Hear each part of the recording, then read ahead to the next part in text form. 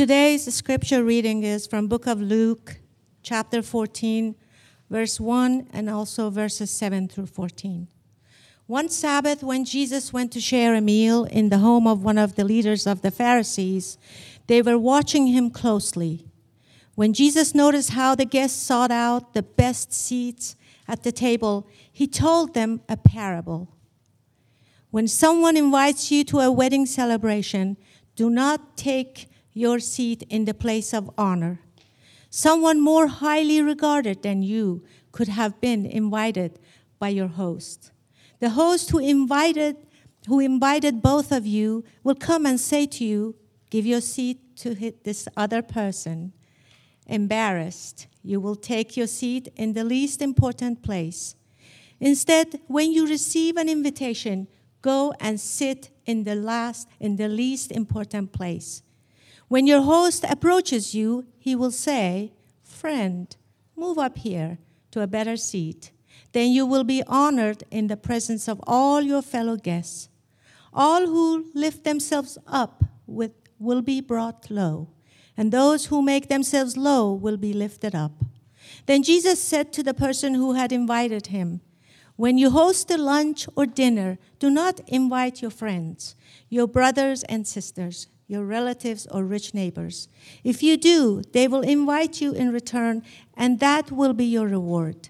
Instead, when you give a banquet, invite the poor, crippled, lame, and blind, and you will be blessed because they cannot repay you. Instead, you will be repaid when the just are resurrected. The word of the Lord for the people of the Lord. Amen. Let us pray. May the words of my mouth and the meditations of all our hearts be acceptable in your sight, O Lord, our rock and our Redeemer. Amen. One of the biggest differences between my own childhood and the childhood of my children is the screens everywhere and the internet everywhere. There was TV when I was a kid. There were the very first computers. My dad had an Apple IIe, so I remember the green screen a little bit, but it's a very different world today with both the internet and then all the streaming services. And so, like for most of us, it's like TV is like it's what's there. You have no choice. You can choose between options, but if it's just like reruns of Gilligan's Island for 8 hours, like that's it. You don't get to pick which one you want, as opposed to watching my kids spend 20 minutes, pick out which episode of the show they want to watch before they watch it. With kids today, there's a lot of screens, a lot of phones, tablets, TVs, and every parent has to make a decision about how to respond to it. And I don't think there's a right answer. It's a challenging and tricky thing. One of the things we do in our household is when school starts, during the school week, the kids aren't allowed to be on screens, and the weekends they are. And so that's a kind of just a simple boundary. But it's always this challenge, especially when the school year starts, of like, well, what about this? Oh, this is educational, and this is also educational. It's like everything becomes much more educational when they're trying to get something. But Ephraim, who was up here a minute ago, once told me, is like, Dad, I can't wait to be a grown-up because then I can watch screens whenever I want. And, and Rowan, who was up here too, our good friend, was like, no, you don't want to be a grown-up because you'll have too much responsibility. And that's exactly what I was told Ephraim. It's like, I don't know if you want to be a grown-up. You're going to have a lot of different responsibility. It's a funny word. There are things that you do as an adult that you don't really want to do. You feel like you have to do. Growing up is not being able to do all the things you want all the time. Depending on where you're from, what you do, how you were raised, how you see the world, we all have different levels of responsibility. For instance, at the grocery store, there are some people who don't return the grocery cart to the rack. This is something that is like shocking to me. I can't understand it. I was raised like this is what you have to do. You cannot leave until it. And then I just see these grocery carts strewn about. This is not in the Bible. I don't think you're going to hell if you don't return it. But it's just something for me. It's like, oh my gosh, I have to, no matter what. Even if my children are screaming, it's like, no, I will be back and return the cart. As well, There are some people who, when they pull something out of a cabinet in the kitchen, they don't close that cabinet. True confessions, that's me. I'm that person. You can always tell if I've been in a kitchen because all the cabinets are open. And it's I'm blinded to this. And it's like my wife sometimes is like tracking behind me, just like making sure the cabinets are closed so that we don't bump our heads on the corners. We all have different ideas of the responsibility, but that's a reality of what it means in this world. There are different levels of responsibility in all aspects of life, but being in this world that was created by God, what are our responsibilities towards each other? My friends, we are continuing our series on In the World, looking at how to live in the world, but not of the world. Last week we talked about the privileges of being a child of God. And this week it is responsibility. Responsibility is a lovely English word you can get to the roots super fast. It's like response and ability. Are you able to respond to the situation? Do you have the ability? What we are responsible for matters because if we draw the circle of our responsibility narrowly, then we don't have to think about many things other than ourselves and our own desires.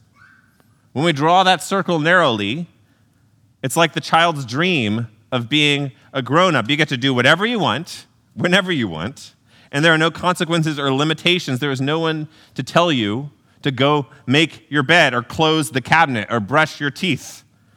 You are gleefully ignorant of any of the consequences of your actions. You may also think if you draw the circle too broadly, you never have a chance to rest. You never have a chance for peace. The question deeply matters. It matters from the very beginning of the Bible. We see this in the book of Genesis right after creation with the story of Cain and Abel. The children of Adam and Eve, Cain becomes jealous of his brother. Abel takes him out into the fields and kills him and comes back. And God asks him, "Where is your brother?" And Abel says, "Am I my brother's keeper?" What is the size of our circle? What is the size of our circle? This is a question that people have been wrestling with for all of human history. As long as there has been any concept of the good or doing good to others, there has been a further concept of who should I do good to? And who do I not have to do good to? Who are the people I need to care about? Humans are very good about trying to figure out what is the minimum I need to do in this situation. What is the least? What is the least I must do for my neighbor? Another way this comes out is just defining the question, who is my neighbor? Who am I responsible for? To be a Christian in this world is to be confronted by this question. And inconveniently, when we look to the Gospels, Jesus draws the circle wide. He draws it very uncomfortably wide. Jesus draws the circle so wide, many think it's impossible to actually follow him and live it out. We make it out that no one could actually follow the ideals of Jesus. They are beyond the scope of human possibility. Oh, Jesus, he's really holy. Look at him. He's loving everybody, not me. I couldn't do that. But it's an ugly sort of a la carte faith that tries to say the things that in the Bible that are achievable should be taken seriously and the things that aren't should be taken figuratively. Oh, it's a metaphor. Jesus is inviting metaphorically all these people to the table. He doesn't really want to not invite his friends. It means we should just be nice to people. But this passage from Luke 14 is a great example of how hard it is to take some of the teachings of Jesus. Jesus is telling us to have dinner parties and to not invite friends, but to invite the poorest people around us. Jesus is telling us to have parties at our home, in our house, with the people you don't want to spend with the people you see on the news you don't want to be a part of, with dangerous people. What could happen? Bad things could happen. The consequences of what Jesus is commending us to do are uncomfortable. We need to face this. If we are going to actually read the Bible and take it seriously, Jesus doesn't simply offer us a simple path for a stable faith where there aren't any challenges. Christians have tried to create this stability but it's not found in the Gospels. It assumes a lot of things, but the only stability found in the Gospels is offered by leaning entirely on Jesus Christ.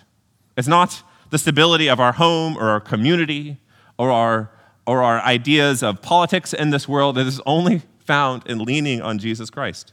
We cannot lean on ourselves, our own structures or assumptions. We cannot even lean on the assumptions of safety if we're actually going to follow Jesus.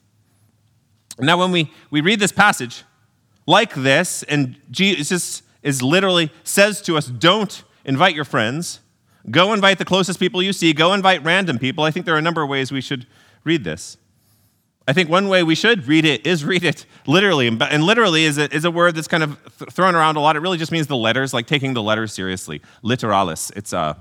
And so don't ignore what the letters say in that kind of way. And so to take it seriously, do what he says to do.